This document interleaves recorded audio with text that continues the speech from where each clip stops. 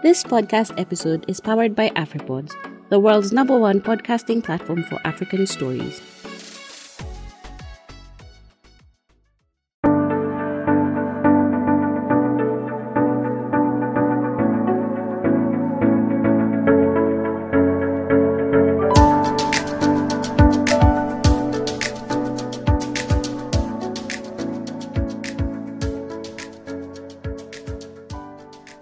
Hello, welcome to another episode of Thought Leaders Interview.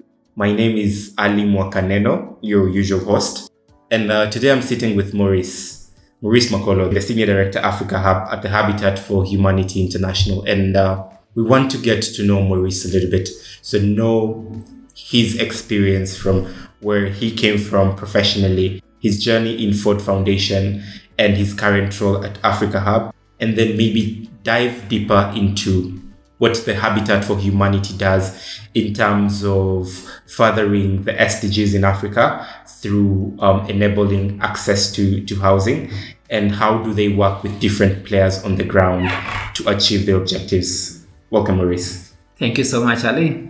How did you come to start working for Habitat for Humanity? Thank you so much, Ali. And let me just say that many times our histories are about where we come from. At a younger age, I wanted to be a priest, a Catholic priest. I went to the seminary. I stayed in the seminary for 3 years. During that time, there was an issue that we raised that ended up causing our entire class to be expelled. Mm-hmm. But we were seeking an understanding about a particular issue that concerned us, and in relation to our teacher of English, who was a Ugandan that we loved. I felt that at the age of 17, I was the subject of improper use of power. And so when I finished my high school, I decided to become a lawyer. And my intention was that I needed to be able to speak on behalf of those who cannot speak for themselves. And so throughout my life, I have always believed that there is a reason God gave me a voice. Mm-hmm. And I've also known that not everybody has a voice. My voice, therefore, is a privilege, and I'm going to use it. And so I have applied my law mostly in public interest and in support of communities. And so in addition to being a practicing lawyer for over 10 years, I also founded a non-governmental organization that was on natural resources and governance. A combination of that experience saw me work for government, saw me work for civil society, but eventually, for the last 9 years, I worked as the regional director of the Ford Foundation Office for Eastern Africa. So I was essentially a donor for 9 years. As I finished that, I still kept reminding myself about applying my voice. And that is how I made the transition from the Ford Foundation, where I was in charge of application of money, to now this other side of Habitat, which I started on the 1st of February this year, on the concept of housing and how important that is in the lives of human beings. And I guess we can dig a little bit more into that shortly. Right. Yeah. Maybe to talk about for the past 9 years, you said, what were some of the projects that you oversaw that you're proud of, or rather, what was your impact in the foundation? You know, there's a lot that I believe the historians and those who come after me will evaluate, so that I do not embellish my own record. But I think I'm humbled to have contributed in a number of ways. One is in developing a pipeline of leaders and leadership in East Africa. Mm-hmm. I believe, Ali, that it is important that leadership is generated, leadership is supported, because it all rises or falls on leadership. When we have good leaders, then things work. And I'll give you an example why leadership matters. During this time of COVID, we did many things, as I'm sure you did, but one time I went with my family to just walk around Ololua Nature Reserve. And I'd never gone there. This was the first time. So I went with my entire family. My youngest born son is 11. And as we went, I told him, when we go, we turn right, we go to the waterfalls, And then from the waterfalls, we go to the caves. We did both. And then after we finished, he asked me, so Daddy, where are we going? And I said, I do not know. And he looked at me and in his small voice says, you do not know where you're taking us? Then we are lost. And I told the mom, this kid has said some two beautiful things about leadership.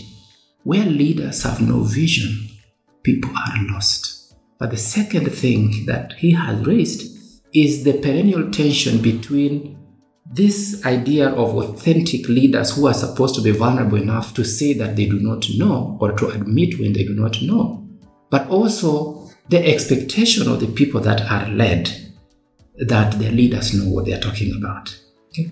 So one thing that I've really consistently worked on is a process of creating a pipeline of leadership in East Africa.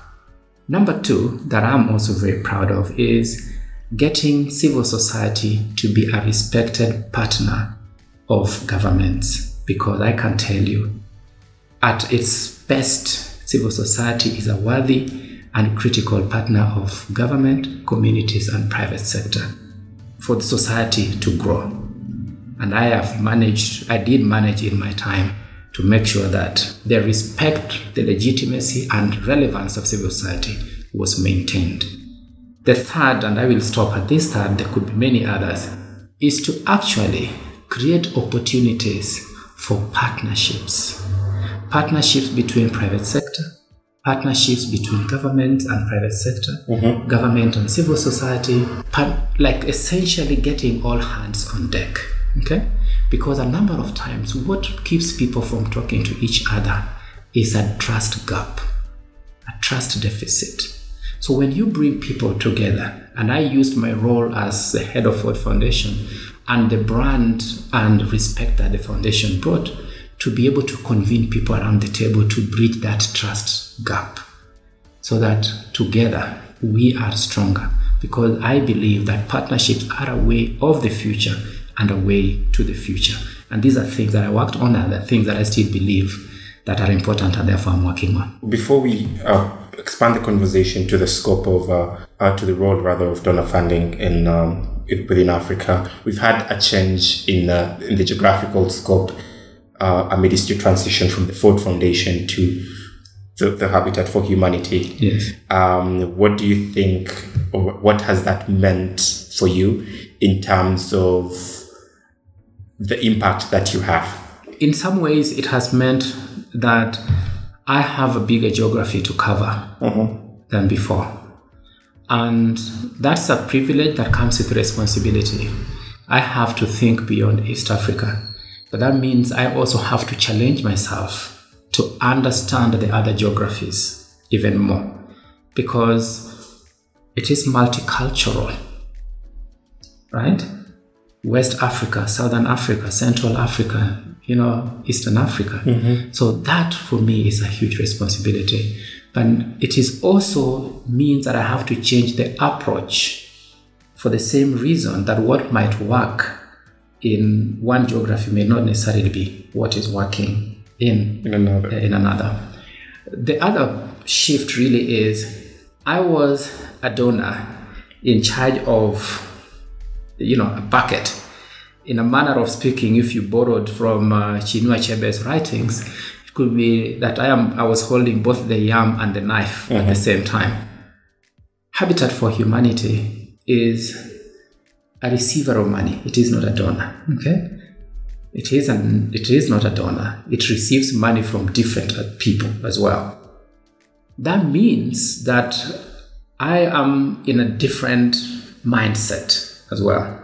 The levels of accountability are in some ways shifted. I had accountability because I was in charge of money, so a lot was expected me in terms of how I approached the disbursement of that money. Now that accountability is still there, but it's shifted in terms of how I deploy that money. Okay?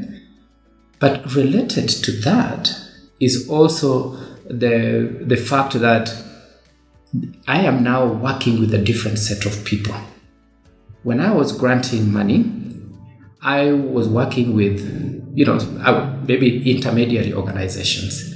civil society organizations that mostly were based in cities and other towns. Now, the primary support that we are providing is with communities that are on the borderlines. If you think about in Malawi, working to help with the people who experienced Hurricane Idai a few years ago so that they can build up. If you think about Haiti, where we are doing other work as per Habitat, people who are recovering from the earthquake. If you think about our work in Beirut, people who are recovering from the explosion at the port. So the reconstruction, post-disaster or post-war. So it's a different kind. And so it requires of me to generate a different mindset and a different culture of work. Which brings me to the next question here. Just to get you correctly, first of all, you've had the change from disbursement to deployment of finances. And with regards to the stakeholders that you work with, I would say that you're more downstream in terms of your relationship to where the funds make impact. Yes and no. Go on. Remember, I talked about partnerships. So true, my work is a little bit more downstream. But, and this probably, and it takes me to some of the things, therefore, that I have hope for at the Africa Hub. And if I could say that as a way of answering what you have asked me, okay? You see, I am in charge of essentially sub-Saharan Africa. Right.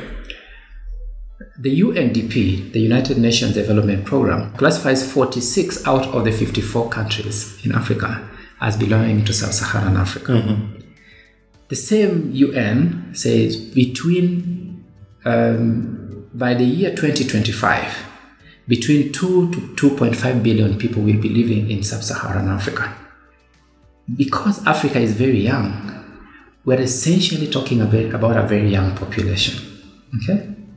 Now, and they will be in need of shelter, they'll be in need of everything that is associated with shelter, water provision and all this kind of other stuff. What that means is that we have to work at different levels. For us to meet the needs of that 2 to 2.5 billion people, there are things that we may need to do on the ground in terms of working with the communities. But there are things which could be of a policy nature that we have to play at a higher level with governments and with regional bodies, such as the African Union, so that the impact is much bigger. Because you can only do, you can in a year, you can only build so many houses. But if you are able to influence how governments approach this idea of housing, if you are able to influence how private sector thinks about how they can unlock resources for housing, then your impact is going to be much bigger. And that is why I said yes and no, because there are things we are doing on the ground with communities, but there are also things that I want us, and indeed that we are doing. You've talked about impacting the different stakeholders that have interest in housing.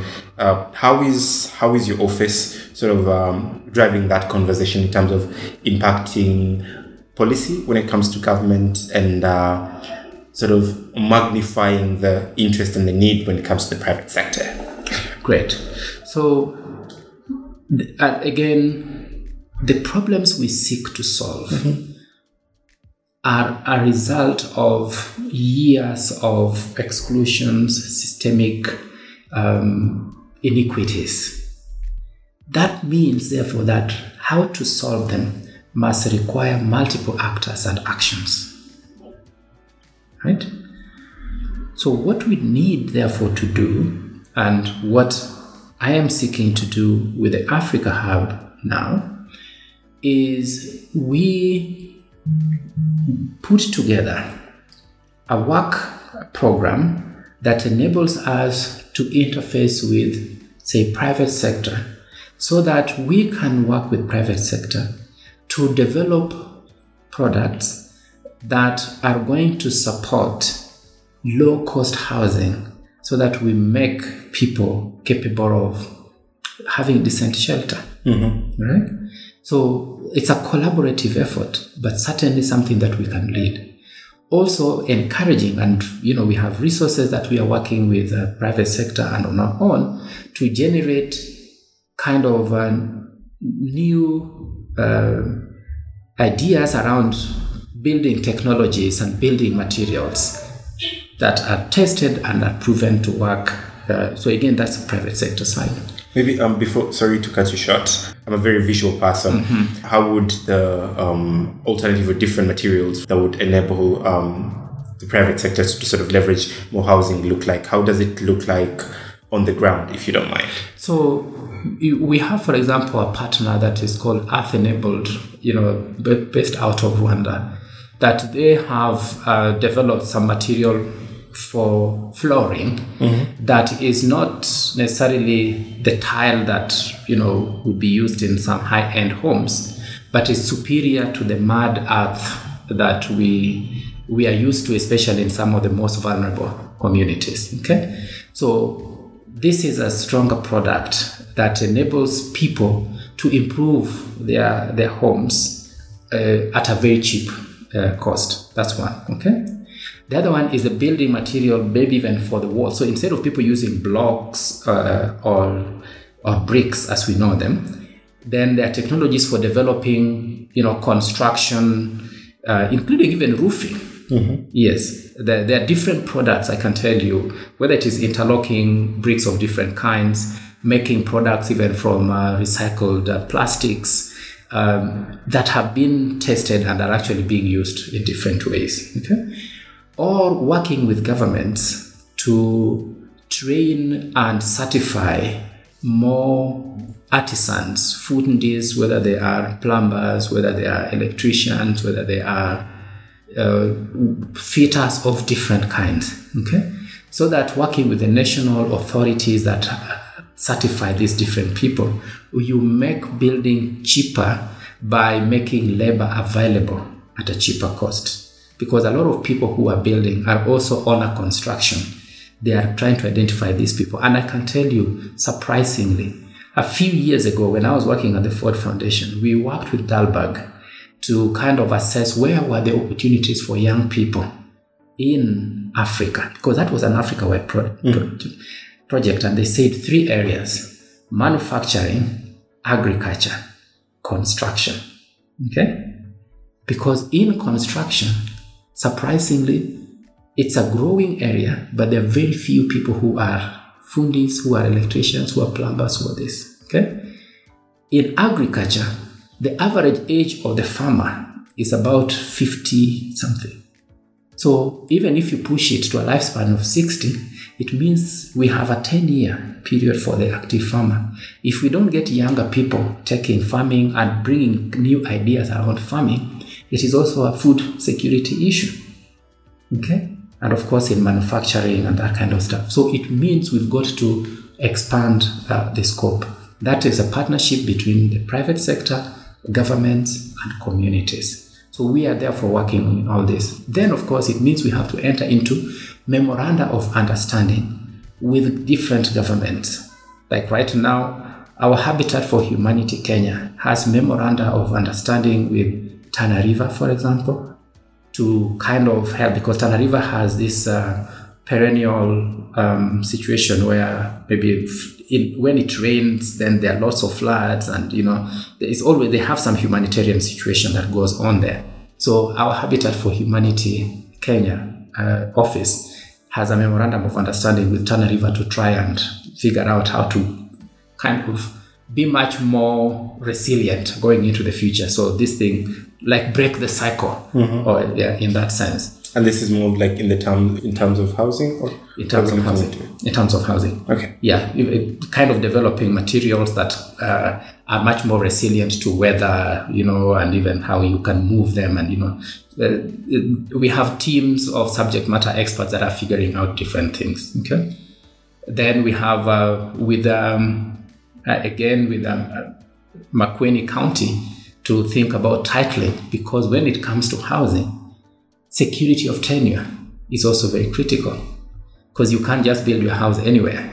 It determines how much you're going to invest. If you are worried about whether you have security of tenure, it changes different things. So that requires us to get into arrangements with governments as well, but also with other partners like UN Habitat, because this is also their forte for purposes of not only fundraising, but also raising the visibility of the criticality of housing as a human need and indeed a human right. Now that we're getting more onto the flesh of this conversation, talking about your project, some of them in Tana River and Makueni, what has been your experience in building in other parts of Africa that perhaps could inspire local infrastructure towards building more affordable and resilient housing? Right. That's another excellent question, Ali. One, our experience is you've got to work with the communities that are involved, okay? Because you are going to identify, you may not build houses for everyone, okay? Mm-hmm. So you have to have a criteria for identifying who is going to occupy the houses that you build. That means you've got to be in partnership with the communities from the start to the end. You could also build houses that are not culturally sensitive. So you've got to work with them so that you are making sure that that is also being figured out. Right. You also have to watch for the unintended consequences of your good deeds. An example could be that you build these nice houses that you give a few people. And in the eyes of the rest of the community, therefore, they are now set apart. They're probably affluent, They can't go asking for the things that they used to ask before. So you help kind of gentrify them. Exactly. So you've got to watch for unintended consequences of good deeds. So these are things that we're learning from other areas of our work as well. The third point is building for resilience, okay? In the sense that, look at how Nairobi has kept people in, very cold for like three months. And a lot of our houses were not built, with a heating system or anything like that. So how are you going to start building houses that are sensitive to even climate change, sensitive to other weather changes and other vagaries of nature? So these are things that are causing us to work with our different entities, whether it is our national organizations like Habitat for Humanity Malawi or Habitat for Humanity Zambia, or one of our kind of top-notch research organization centers. We call it the Tawiliga Center for Innovation in Shelter, that is helping to think about what are the kind of innovations that we can have so that we make shelter affordable. Allow me to walk you back a little bit, Maurice. Yep, sure. You talked about, making sure that you work with the community to make sure that the people who you work with or the people who you seek to touch, for the lack of a better word, fit the criteria. What's the criteria? What are we looking into? And my second question is, when it comes to your work with different communities across Africa, what are some of the ways you are or you plan to impact the lives of people while at the same time maintaining the integrity of architecture, since we have varied architecture across the continent, as well as maintaining the integrity when it comes to the sourcing of the different materials, such that you're not building a Manhattan somewhere in Malawi or in DRC. Yeah, indeed. Brilliant. One way to look at it, Ali, is to appreciate now what shelter is. Okay? And I'll give you also a story that helps you to see shelter even through the eyes of younger people. Mm-hmm. I mean, you're young, but people younger than you. In March last year, when the Kenya government issued the first COVID-19 containment measures, you saw how the police reacted and overreacted, very zealously trying to enforce this, beating people, doing all this. My 13-year-old son asked me one day, "So, Daddy, some of those people that we see on the streets, do the police also beat them? But even if they were to go home, since the government is saying go home, where do they go? Where do they go? That conversation warmed my heart.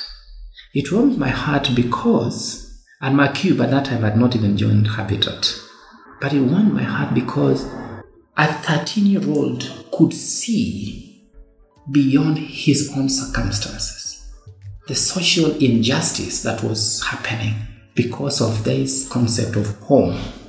And for sure, over the last 2 years, especially our experience with COVID, we've been reminded that a home, a house, shelter is not just about the four walls. These are education centers. Children are studying from home. These are health facilities. Every day that the health minister or ministry issues results, there are more people who have recovered from home from COVID than those who have recovered from the hospitals. These are recovered health centers effectively. These are workstations. People are working from home. So our whole understanding of what home, house, or shelter is must therefore shift. And so when we are talking about how we are impacting, how we are maintaining the integrity of the constructions and everything else, is to understand that what we are seeking to do is not just to put four walls. We are doing much more than that. We are raising hope in communities. You are dignifying individuals and families and society. Okay? But at the same time, you must understand that you are a corporate citizen in that sense. So if you're a corporate citizen, then you have your rights, but you also have your responsibilities. And some of those responsibilities mean contributing to maintaining the integrity of environments that you're working in, for example. Mm-hmm. So when you are sourcing your materials, you ask yourself, are there certain procurement regulations that you need to pay attention to? For example, in Kenya, the 30% rule about giving provision for young people and people with disabilities and sourcing things locally, so that you're building the economies of those particular areas, but you're also creating employment for younger people. Mm-hmm. Because that is also how you change society. And those people who are there then also see themselves as having a role to play. If it is about sourcing, because construction can also mess up environments, it's about how are you working with the environmental authorities to make sure that you're mitigating environmental harm, whether from dredging or from sand harvesting or from marram harvesting or from whatever things that you need to do for purposes of construction. So it is this combination of partnerships with communities, and that's why we are promoting people, private, public partnerships, so that together we are more. And it is actually this sense of, since we are talking about Africa, our usual wise sayings and the proverbs, where they say, if you want to go fast, you go alone. But if you want to go far, you go with others. I believe that as a continent, we want to go far. I believe that as Habitat for Humanity, we want to go far. By that acknowledgement, therefore, it behooves us to work in partnerships, all hands on deck, so that tomorrow is better than today.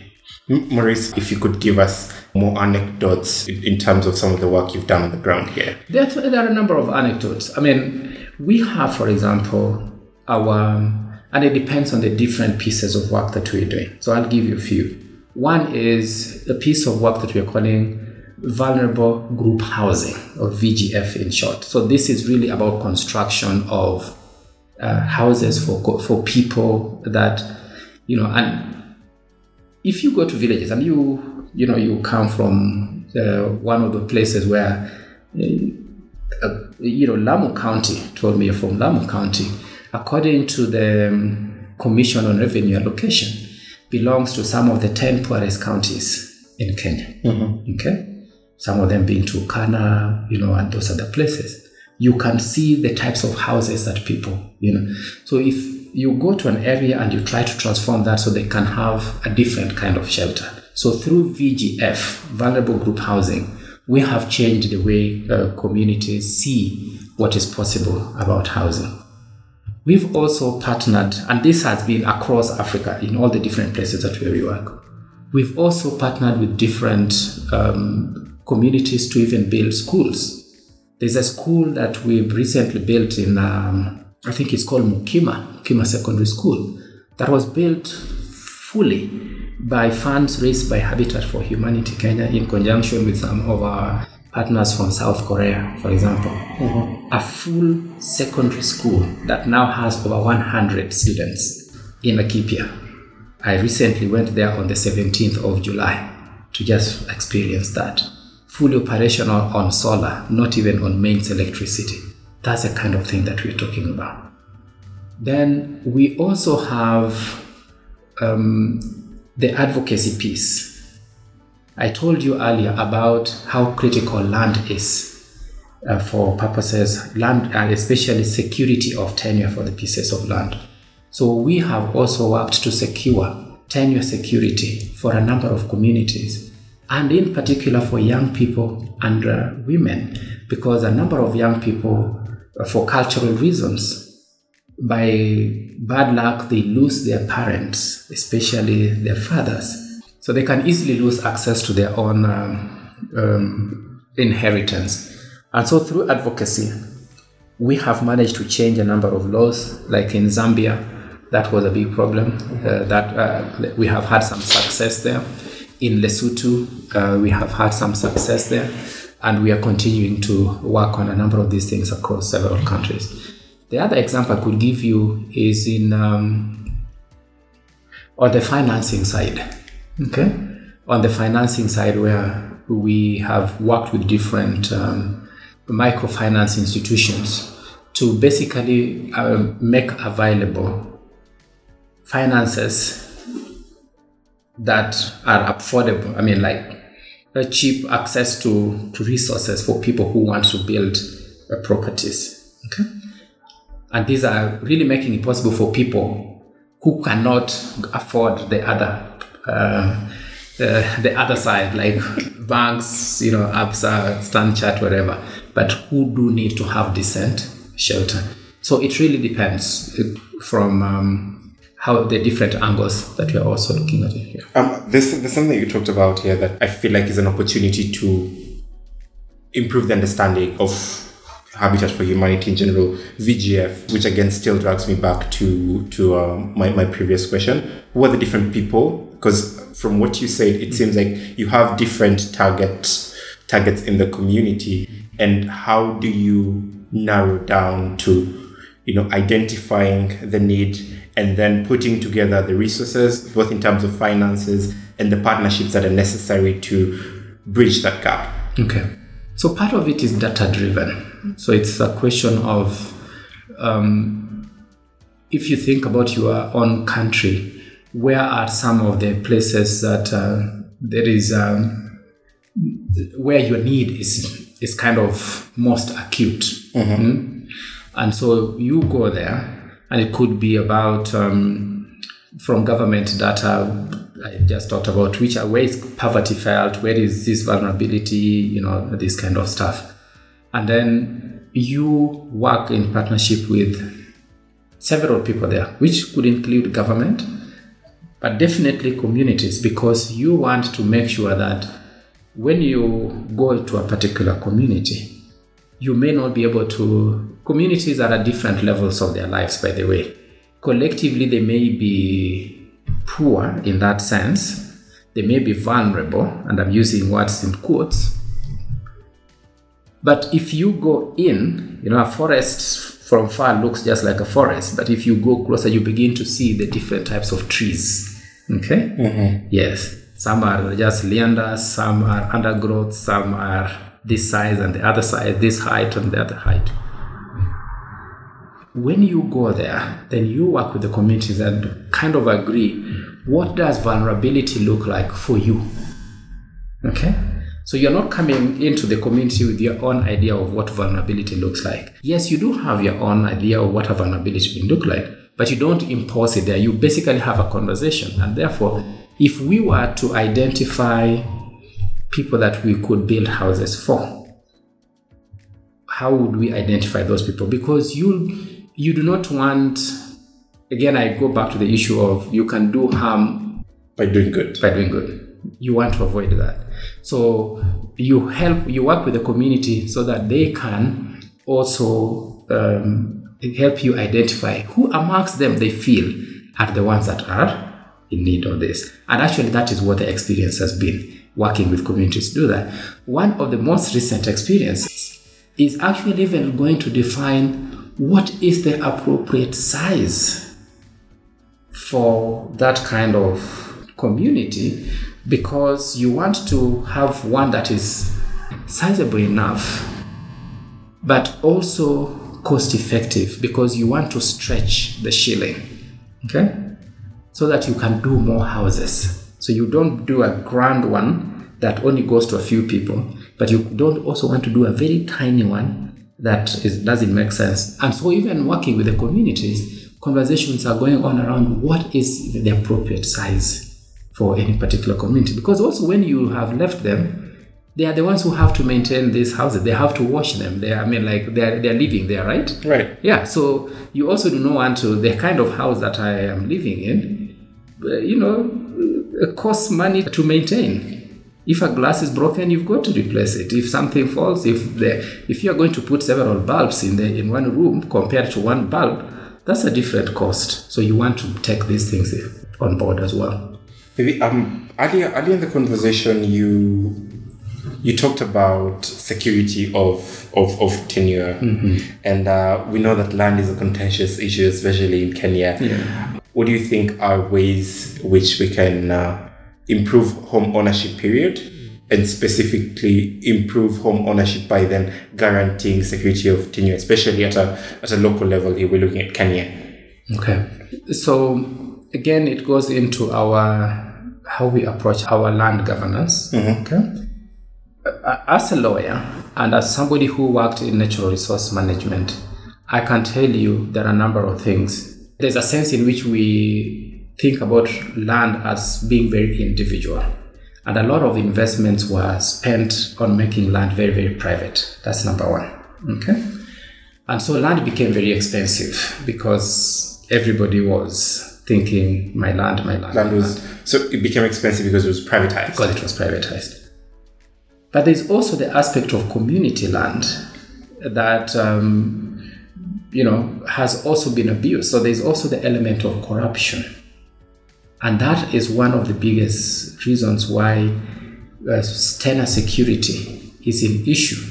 Because even when you have your piece of paper called the title deed, you could be sitting with it here, but something is happening on your piece of land because somebody in the lands ministry has generated a second title and given it to somebody, and so that's also a product of corruption, but also just an absence of integrity, both at the individual level but also in the system. And that's why we must also laud some of the efforts by the government now, like to digitize, which is why we are also working with Makueni government, but also to, at the national level, the land registry has undergone tremendous digitalization. And part of that means that there is a lot more safety, because if you are connected to it, if some transaction takes place, you are most likely going to receive an alert that something is happening. Yeah. So it's also about deploying technology so that we can eliminate human error. And some of this human error is manufactured. Okay? Mm-hmm. But if we go the technological way, files can no longer disappear, because files can appear, at the click of a button. It also means that you are able to make use of your land at the shortest notice possible, because in the past, even getting the search to confirm that your own land belongs to you could take you forever, because they tell you, go, come tomorrow, do this kind of stuff. So technology is key. But I also say this, Ali. I think we have to think beyond land, because land is limited. Okay?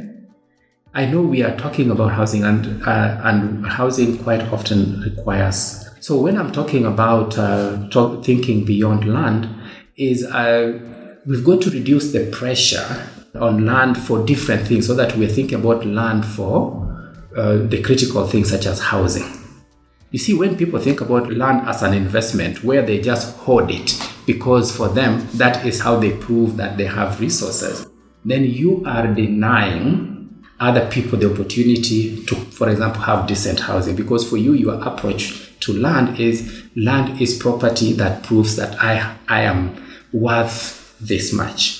And so by saying we've got to think about beyond land, it means in relation to how we define our property worthiness and that kind of stuff, so that people can invest in other economic activities that still are good, like stocks and bonds and stuff like that. Yeah. Because part of the lack of availability of land for purposes of housing and other activities is because people think about land as where they can invest all their property. Okay? It is lying fallow, but on this understanding that just by the fact that it is land, it is appreciating. Okay? Do you understand? Mm-hmm. But meanwhile, there are people who need that land who can't get it because your 20,000 acres for you is how you prove that you have property. And that's what I'm saying. We've got to think beyond land for purposes of accumulation of property. Not think about property in the sense of just land, so that we can free land for some of these things. It is going to make it even a lot cheaper, because we are causing shortages, some of it artificial shortages. Simply because we are hoarding in the hope of appreciation. Exactly. So that's what I meant about thinking beyond land, because there is a lot that is held there that we are no longer using. And my generation and generations above me are some of the biggest culprits about that. We want to look at how many title deeds do I have? And you ask yourself, when is the last time you ever even went into that? What did you do on that property 10 years later? And you'll find that a number of them, there's absolutely nothing that's happening. But so if you're able to think about other ways of accumulating wealth beyond land, then we make land available for some of the critical uses that land needs to be available for, i.e. agriculture for food production, housing for shelter, because we know these are things that people need as basic needs, food and shelter.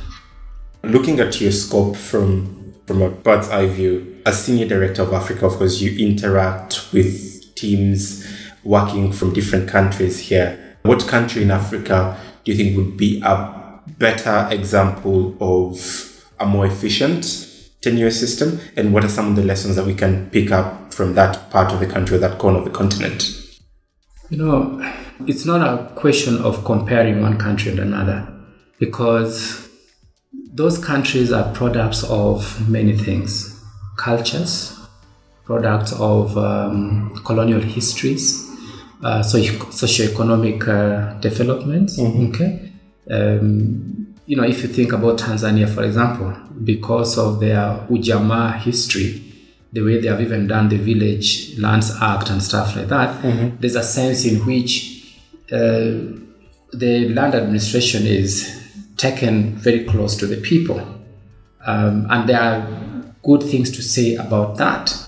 But obviously, if people manage to penetrate local people who may be poor, vulnerable, illiterate, and all this, and kind of make them sign off or give off their lands, then you can see that some of those drawbacks. And that is not an indictment of Tanzania. I'm just giving you an example to see why it is not possible to compare. These are not apples and apples. These are apples, oranges, pineapples, and different things. For sure. What we do need to underscore is what are the key pieces that are needed for any good for countries to survive when it comes to issues of land and housing. Security is important, howsoever you define that security. because some of these, for some places, communal land ownership is actually the surest way to keep it secure, because it means you have more people to interact with. If you wanted to corrupt them, you have a lot more challenges than before. So there are places where communal ownership is actually strengthened, and some of the best ways. In 2006, I went to do something in Botswana, and it was one of the most amazing things that I experienced about how they dealt with their natural resources. So there are different levels. There are also spaces where you have to think as a country about just land banking, because you do not want to develop all your land for purposes of like you don't. The whole concept of banking money, for example, is that you don't want to use all your money now. You don't know what you may need in future. So you're keeping some for whatever future house, wherever it forms. You know there's a future. You do not know how it is going to look like, but you know there is a future. So as communities and as countries grow, there is also this concept of land banks. How do you identify land that may be used now for one purpose, but you want to make sure that whatever use you apply it now is not something that is so permanent that if you needed to apply something to it tomorrow, it doesn't work. If you needed to build an industry there, if it was used for farming, it would still be available because you can convert. But if you put like high-rise building on it, then it is no longer. It can be converted, but then the cost is atrocious. Exactly, yeah. So it's really a question of, even at community level, you see the way and our pastoralist communities are examples of this idea of banking, where they will say, this pasture is not going to be used for the next 3 months, because we know for 3 months, after 3 months, there's going to be drought. That is where we are going to be going. Okay? That's the perfect way to understand what a banking is when it comes to land or pasture or natural resources.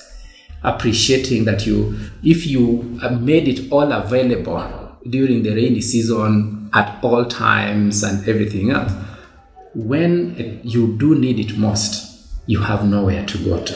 Okay? So it's just about this idea of how do we approach what we dealing with situations that we may have to face in the future. But then that also requires, allow me to narrow down this conversation to Kenya, where most of private land, especially in peri-urban areas, is used for construction. What is something that you would like to see, or rather, how would the application of land banking look like when it comes to construction, both of private and commercial properties? I think it also goes into what we value as a society. One of the things that I cherish and I salute, may her soul rest in peace, Professor Wangari Maathai, is when she fought off the construction of Kenya Times Media Trust building at Uhuru Park several years ago, when the then government of President Daniel Moi had wanted to construct a multi-story building in Uhuru Park. And she fought it, including going to court. And today, we have Uhuru Park as it is. Many people these days run in Karura, and you hear many people, let's go run in Karura. She fought hard because she believed that the society, we may have, and this is again another example of what banking could mean. This idea of people just thinking that everything needs to be jungle concrete. There's also a saying that it is when everything is gone and you have sold all your land and you have done all these things that you discover that money cannot be eaten, in the sense that, you think it can't buy you everything. So what we need to value as a society is also aesthetics. How is our society, or even our cities, looking like? Safety. Okay. How are we designing our roads? And I'm glad that lately, at least in some of these areas, you have spaces where people can walk without the risk that they're going to be knocked by motorcyclists, although some of these people ride everywhere. But at least in terms of the thinking, you have the sidewalks where people can walk, can run. Previously, everybody was on the road. The runners were on the road, the motorcyclists were on the road, the biking was on the road, the mkokoteni was on the road. This separation goes into the whole concept of what we value as a society. Okay? And when I think about Kenya, I think about Nairobi in particular, you have seen how the pain that a lot of people have gone through because their houses are being demolished to pave way for road construction. Okay? It's simply because when some of these things were being done, whoever was either approving them was not thinking about this kind of future stuff. It was simply, quickly, let's do this. And going into the issue of thinking about what could be there tomorrow, some of those were actually land banks for roads. That's why there were road reserves. The roads, we may not have had the money for the road construction at that particular time, but at least people had an idea that we may need to do something about decongesting the city, so have bypasses, southern bypass, eastern, western, whatever. But these are places where people had constructed their homes, and some people have gone through a lot of pain. And this, as people who speak about housing, this is a very, very serious issue. And so thinking about, say, tenure, but also in a larger context of a society that needs to be orderly, is something that we must take very, very seriously. Last year, as we sort of wrap up the conversation, you've been the senior director of Africa Hub for around 7 months. 7 months up to now. What are some of the things that we're looking to achieve here within the next, say, 18 months to 5 years? One is going back to that when I told you about what the sub-Saharan Africa and the things that we need to achieve. One is we can only achieve so much by building one house at a time. Okay? So we must be at a point where we, as Habitat, are sitting around the critical tables and influencing changes that are necessary at policy levels, at even budgetary levels, like even making sure that sufficient budgets are going into issues that matter, such as housing. So that, for me, is very, very important, influencing those particular conversations. The other point that I think we should be able to achieve is this whole thing about how we approach tenure security across our African continent. And so approaching it either through the regional economic blocks or even at national government level. Some of our Habitat entities have memoranda of understanding with different ministries, making sure that is happening. And also even at the sub-national level, like at the county or local government levels that we are working. But for me, one other thing that is very important that we achieve is bringing in the young people into this conversation, making youth visible and audible, because they are the largest segment of African population. We cannot talk about the future, not even the present state of Africa, without the biggest stakeholders in this present and in the future, young people. So through a number of conversations that we are beginning to put together, how to make the African young person audible and visible on matters of housing. And we have a plan, for example, on the 5th of December, which is the International Day of the Volunteer, to launch something around strengthening the voice of young African leaders, so that they're already leading. You people are already leading. You're a leader in your own right. You have a voice. You have this projector that can take, your own leadership and your own voice very far. How do we make sure that all these leaders that are of today are also helping their brothers and sisters that are coming together?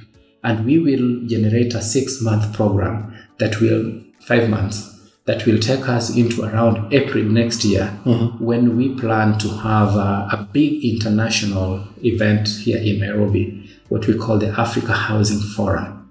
And at the Africa Housing Forum, we will be launching our strategy for Africa that I'm working on now, and also having a big conversation about young people in housing in Africa.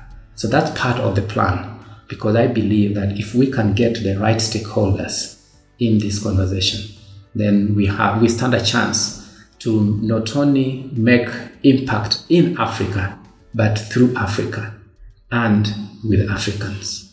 Definitely looking forward to the Housing Forum, Maurice. Maybe as we wrap up the podcast, is there anything that we might have left out that we would like to say? Maybe any last words? Just emphasizing, and this is really a conversation that we must keep having with our young people, to realize that they matter. And this is just a reminder, because I think you guys, young people, know that you matter. But I want to just remind you that you matter. And how I also emphasize this is a conversation I had with my firstborn son. Easter Monday of 2018, we had gone for lunch at Two Rivers. So if you've ever been there, there's a water park. So the younger kids and their cousins were playing in the water park. So I decided to take a walk with him. And I asked him, son, what do you like about the things that I do? And he told me, Daddy, I like so many things that you do, but I will find my own ways of doing them.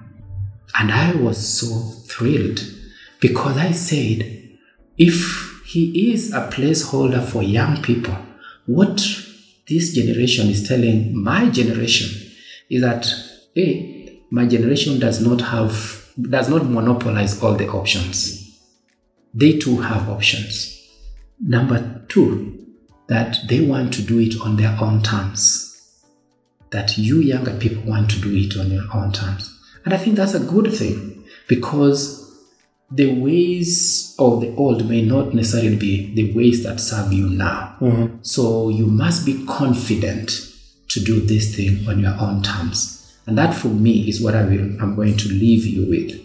That get involved, be committed, and feel free to do it on your own terms. And for my generation, I think what this young man was reminding me, ours is to support you so that you can do the things on your own terms. And that support can be in terms of just this sharing of experiences of the paths that we have walked.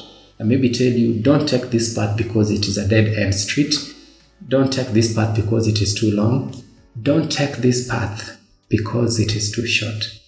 And it is fraught with so many other challenges. And yes, this is a message I always tell young people.